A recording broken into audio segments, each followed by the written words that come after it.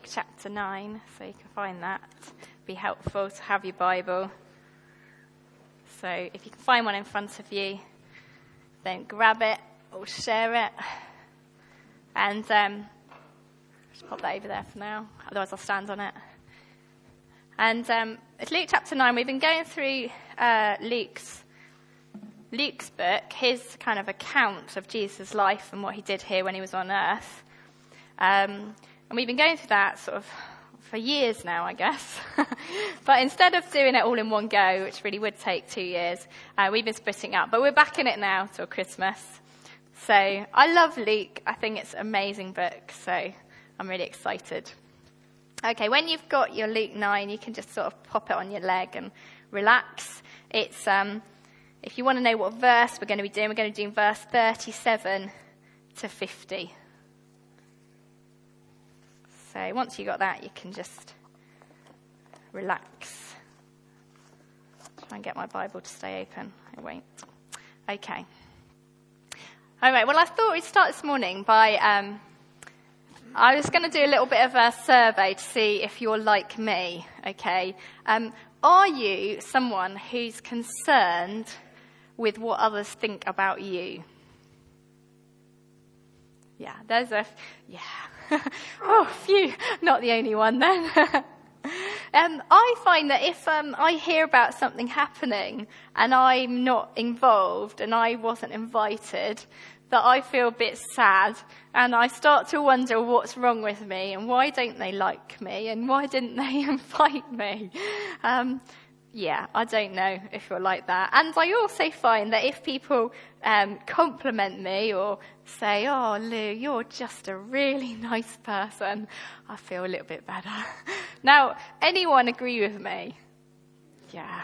I think you're normal. I think you can just relax here. That is quite normal, I think, for human beings. In fact, we know that being liked and being kind of included and thought well of is kind of part of our culture, isn't it? In fact, it goes a bit mad. People feed off it, don't they? If we think about the celebrities and we look at Hello magazine, they're kind of all feeding, aren't they, off this image of what people think about them. They're enjoying it, actually. It's nice that think people would like to be like us because we're so great. But the reality of that is kind of the flip side, isn't it? And that's when you see how celebrities, they really struggle when something's written negatively about them in the papers or if there's a comment made on a chat show.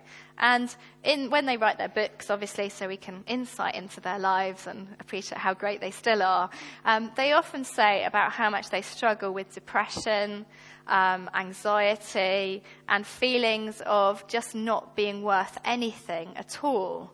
And that's the kind of sort of sad sort of reality of it, isn't it? That's why we struggle so much when we get criticised. So today we're going to look for a way that we can sort of work towards being free from this. Because in Jesus there is freedom, isn't there? So there must be freedom from this. If we start with a very basic fact that we aren't actually created to be in that position, are we? We're not created to be adored and worshipped.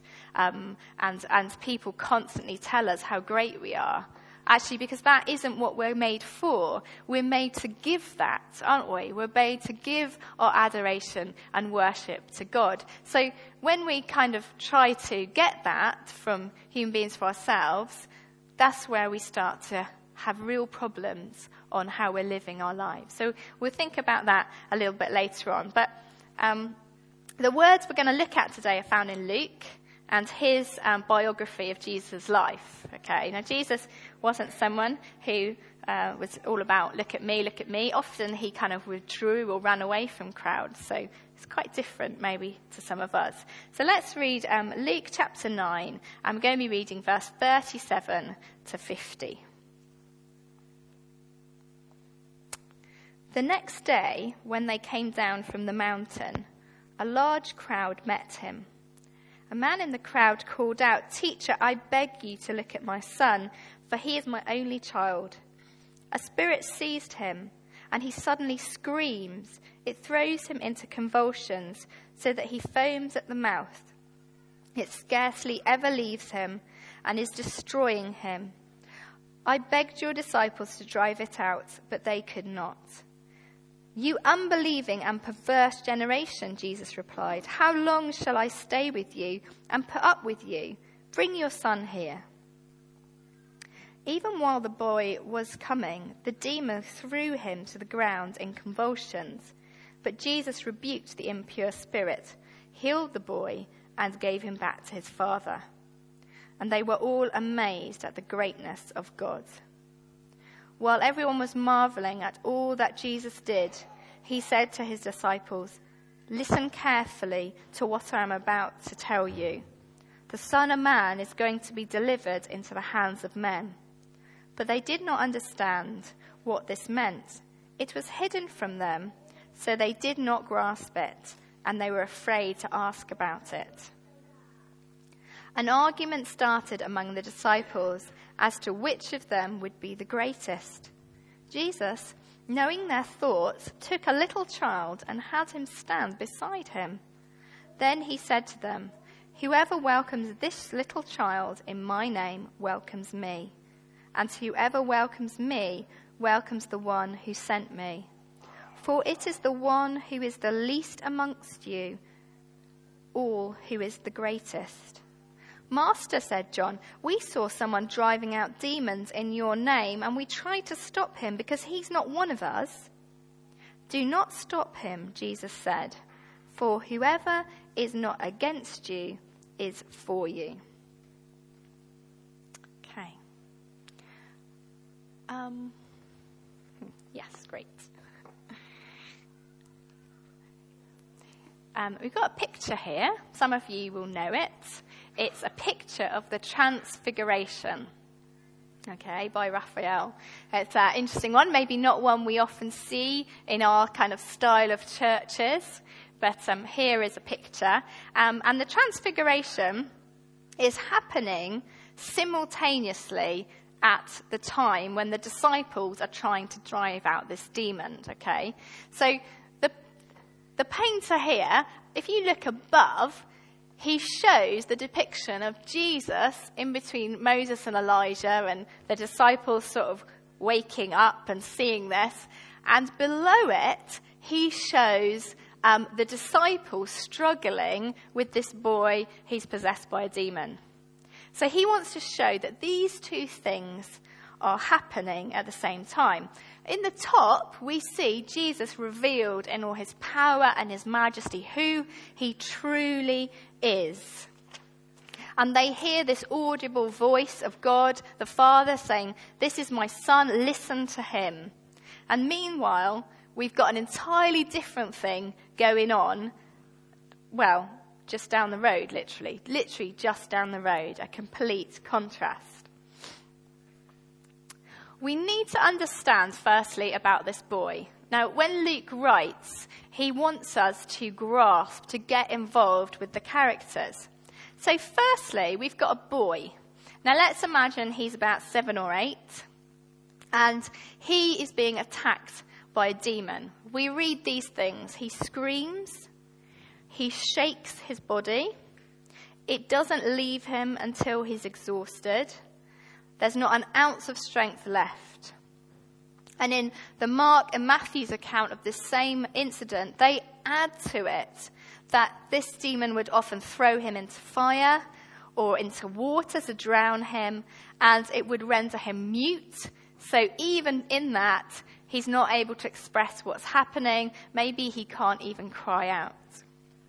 And I now want you to imagine that this child, this 7 or 8-year-old boy, is a boy that you know. Okay, he's even someone that he's your child or someone else's you know. I was thinking about this, and I was thinking about how when Emily was 8 months old, she became really ill. She had a high temperature. We were pushing up to 40. She was crying and crying and crying. We couldn't stop her. It was hours. We were phoning the NHS Direct. We had to drive to the on-call doctor. And I just remembered those feelings of just absolute terror at what was happening to her, and the utter exhaustion as well, emotional exhaustion of being in that situation. But this child, we read, it's happening to them all the time. That was just one night. But imagine nearly all the time, continuously, year after year, this poor little boy is being shaken and thrown and damaged and burnt, and he is your only child. This is the kind of thing that Luke wants us to understand. And here, as you come in desperation, and I know how desperate I was to get to that doctor that night, to tell me, to give me an answer, to give her something. And I'm sure that this father must have tried everything that he possibly could. He comes to the disciples who he hears is able to do this, and then they cannot do it. You can imagine just the immense disappointment. We read that he begged the disciples. And I don't think that that's an underestimation. I would be begging those disciples. But they don't do it. In fact, they just move on. But then there comes news that this guy's leader, the one who's been teaching them, he is coming. And we read that the father shouted from the crowd. My life, would he have shouted from the crowd? Can you imagine if you're in that situation, how much you would be willing to shout from the crowd for Jesus? You would be yelling, and you wouldn't be letting anyone stand in your way. And he cries, "This is my only child." And let's look at Jesus' reaction in verse 41.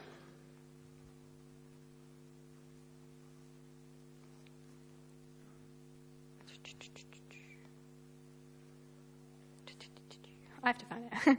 He says, "You unbelieving and perverse generation." Jesus replied, "How long shall I stay with you and put up with you? Bring your son here." It's a bit of a strange reaction. You know, when I read this, I was like, what? What is he doing here? He's got cross. And sometimes I think we can be a little bit kind of Jesus. He's meek and he's mild and he's loving and he's caring. And yes, but he gets cross. The first thing that shows us is there is a righteous type of crossness, isn't there? Anger that's flown out because we can't get our own way is one thing. But here we see that Jesus is showing a different kind of anger.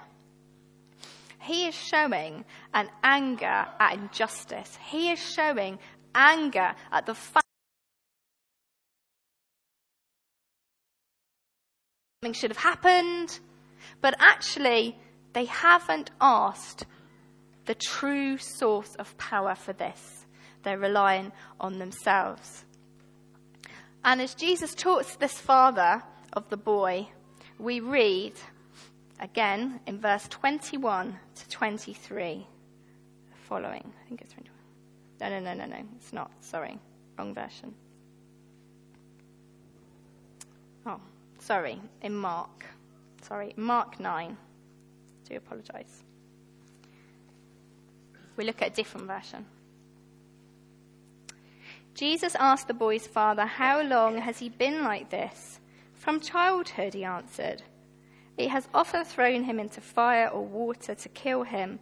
But if you can do anything, take pity on us and help us." "If you can," said Jesus, "everything is possible for the one who believes." Believes in what? Believes that Jesus can do it. Something maybe no disciple or no doctor or no human power is able to do, to smash the hold of Satan on this poor boy. This demonic force is sent on a small, innocent, vulnerable boy to destroy and to lie and to ruin him. But Jesus is here, and he is a loving God, and he is angry that this has gone on so long. Is it possible? Everything is possible with Jesus.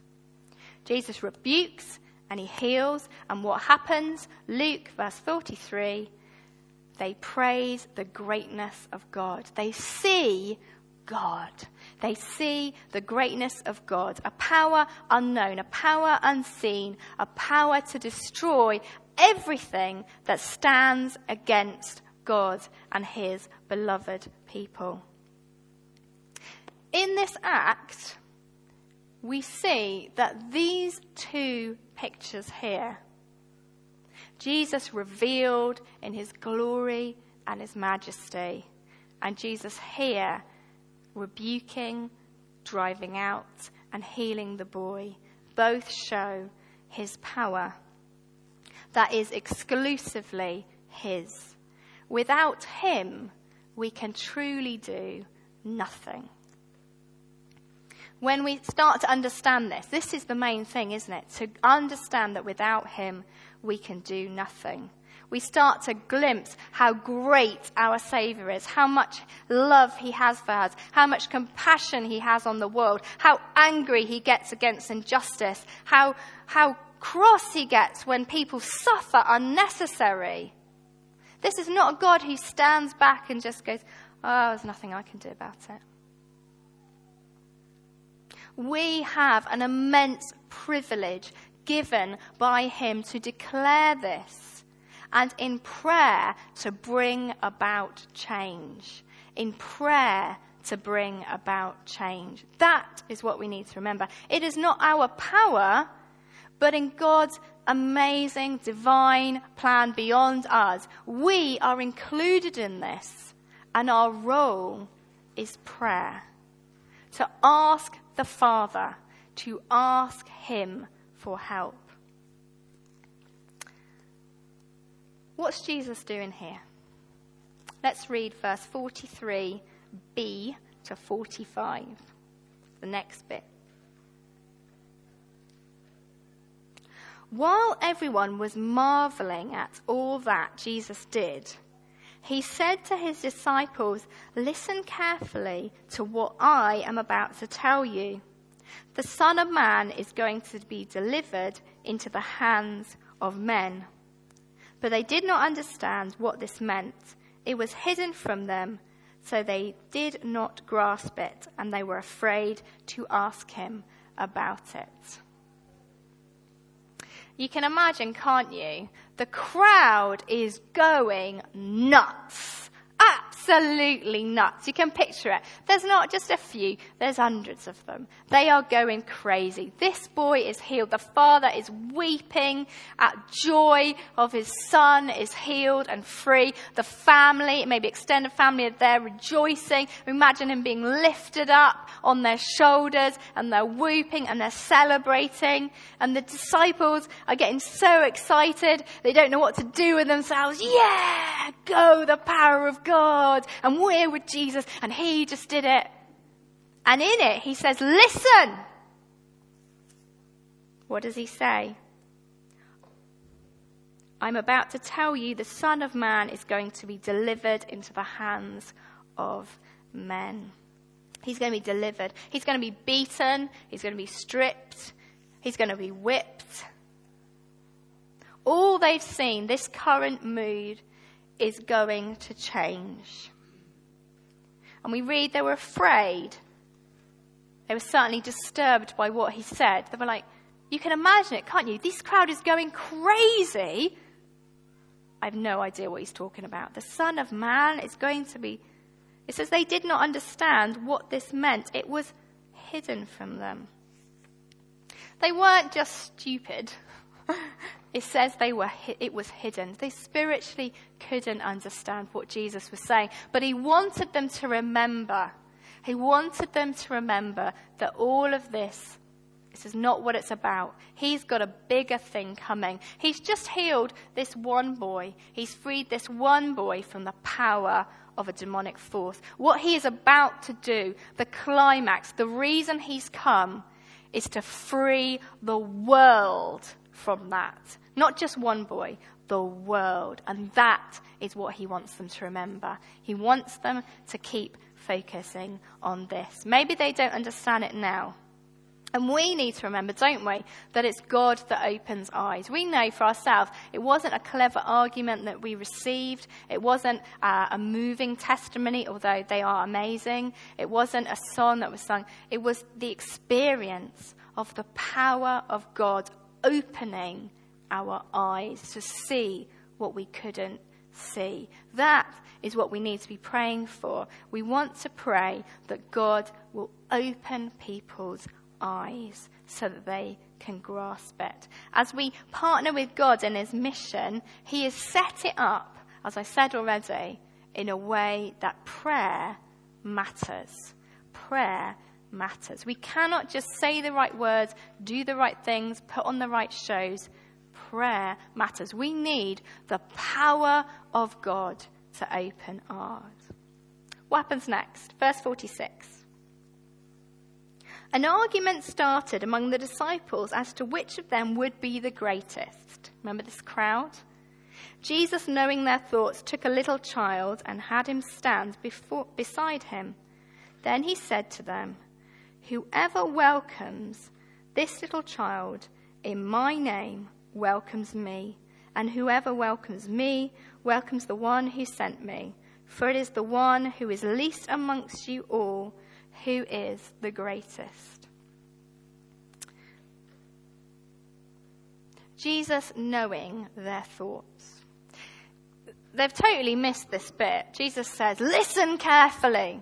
Look at this. Woohoo!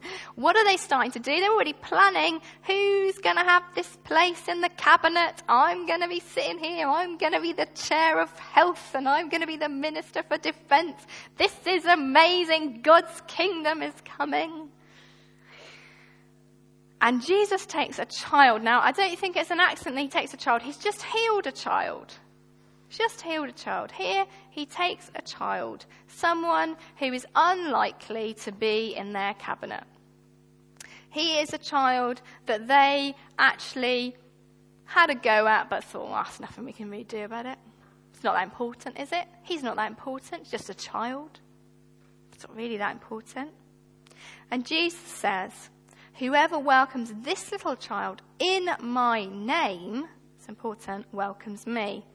Whoever really follows me and cares about what I care about, who gets cross about what I get cross about, will care for the lowliest of all. Will care for someone that maybe no one else really cares for. Those children, precious and beautiful and created by a God who delights in them and doesn't want pain for them. And he says the greatest amongst you is found in the one who truly knows that next to Jesus, they are not great at all. The greatest amongst you is found in the one who truly knows that next to Jesus, they are not great at all. So John, picking up on Jesus' words, in my name, says, hey, we saw someone driving out demons in your names and we tried to stop him because he's not one of us. Is he going to be great in the kingdom? Because we've got our seats already. What about him?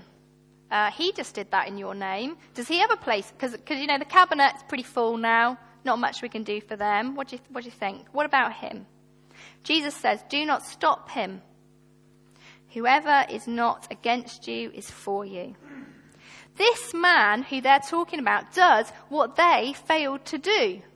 He did it in Jesus' name. He drew on the power of Jesus' name. Maybe they tried different things because they had done it already. Jesus had commissioned them and given them his power and said, go out. But this man has done what they had failed to do. This man brings glory and honor to Jesus' name. What concern is it of the disciples? Jesus wants them the same way. He doesn't want them comparing with each other. He doesn't want them to be pushing forward to get the best places, worrying about what people will think about them.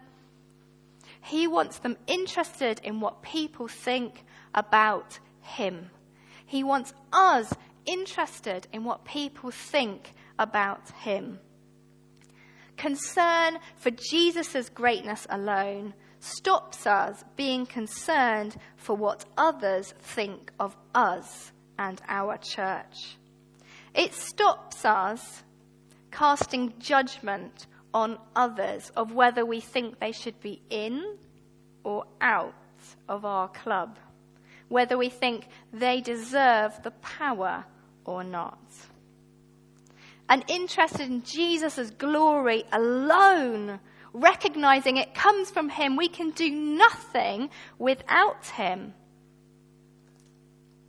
Stops us saying things like, but we followed him and they're not even in our club. It stops us saying, we teach the Bible. I'm not sure that they even know the Bible yet. Can they really have that power? It stops us being frustrated, saying, but I've been praying for that person for 20 years, and I taught them the Bible, and I did this, and then that person comes along, and they just led them to Christ. It happens. We need to care about what Jesus cares about, and what people think about him and not us. We need to care nothing for our own greatness, but totally for his greatness. The way that he is passionate about things, the way that he gets angry about things. We need to be the same. The way that he shows tenderness to children who no one else wants to show tenderness to, we show tenderness to.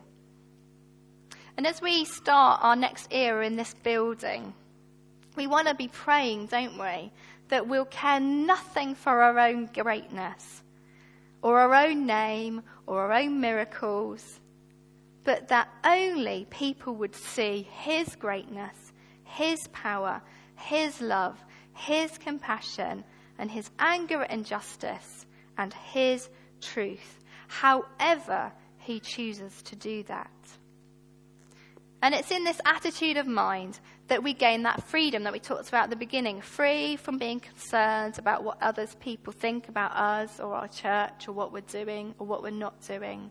We become free from that because all we're interested in is what people think about him. It stops us from self-worship or need of approval from others. We need only their approval of Jesus. And as we care about this,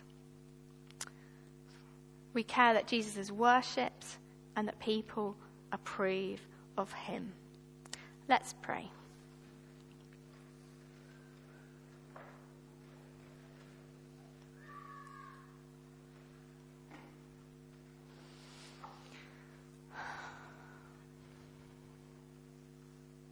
Jesus, we want you to be glorified in this place.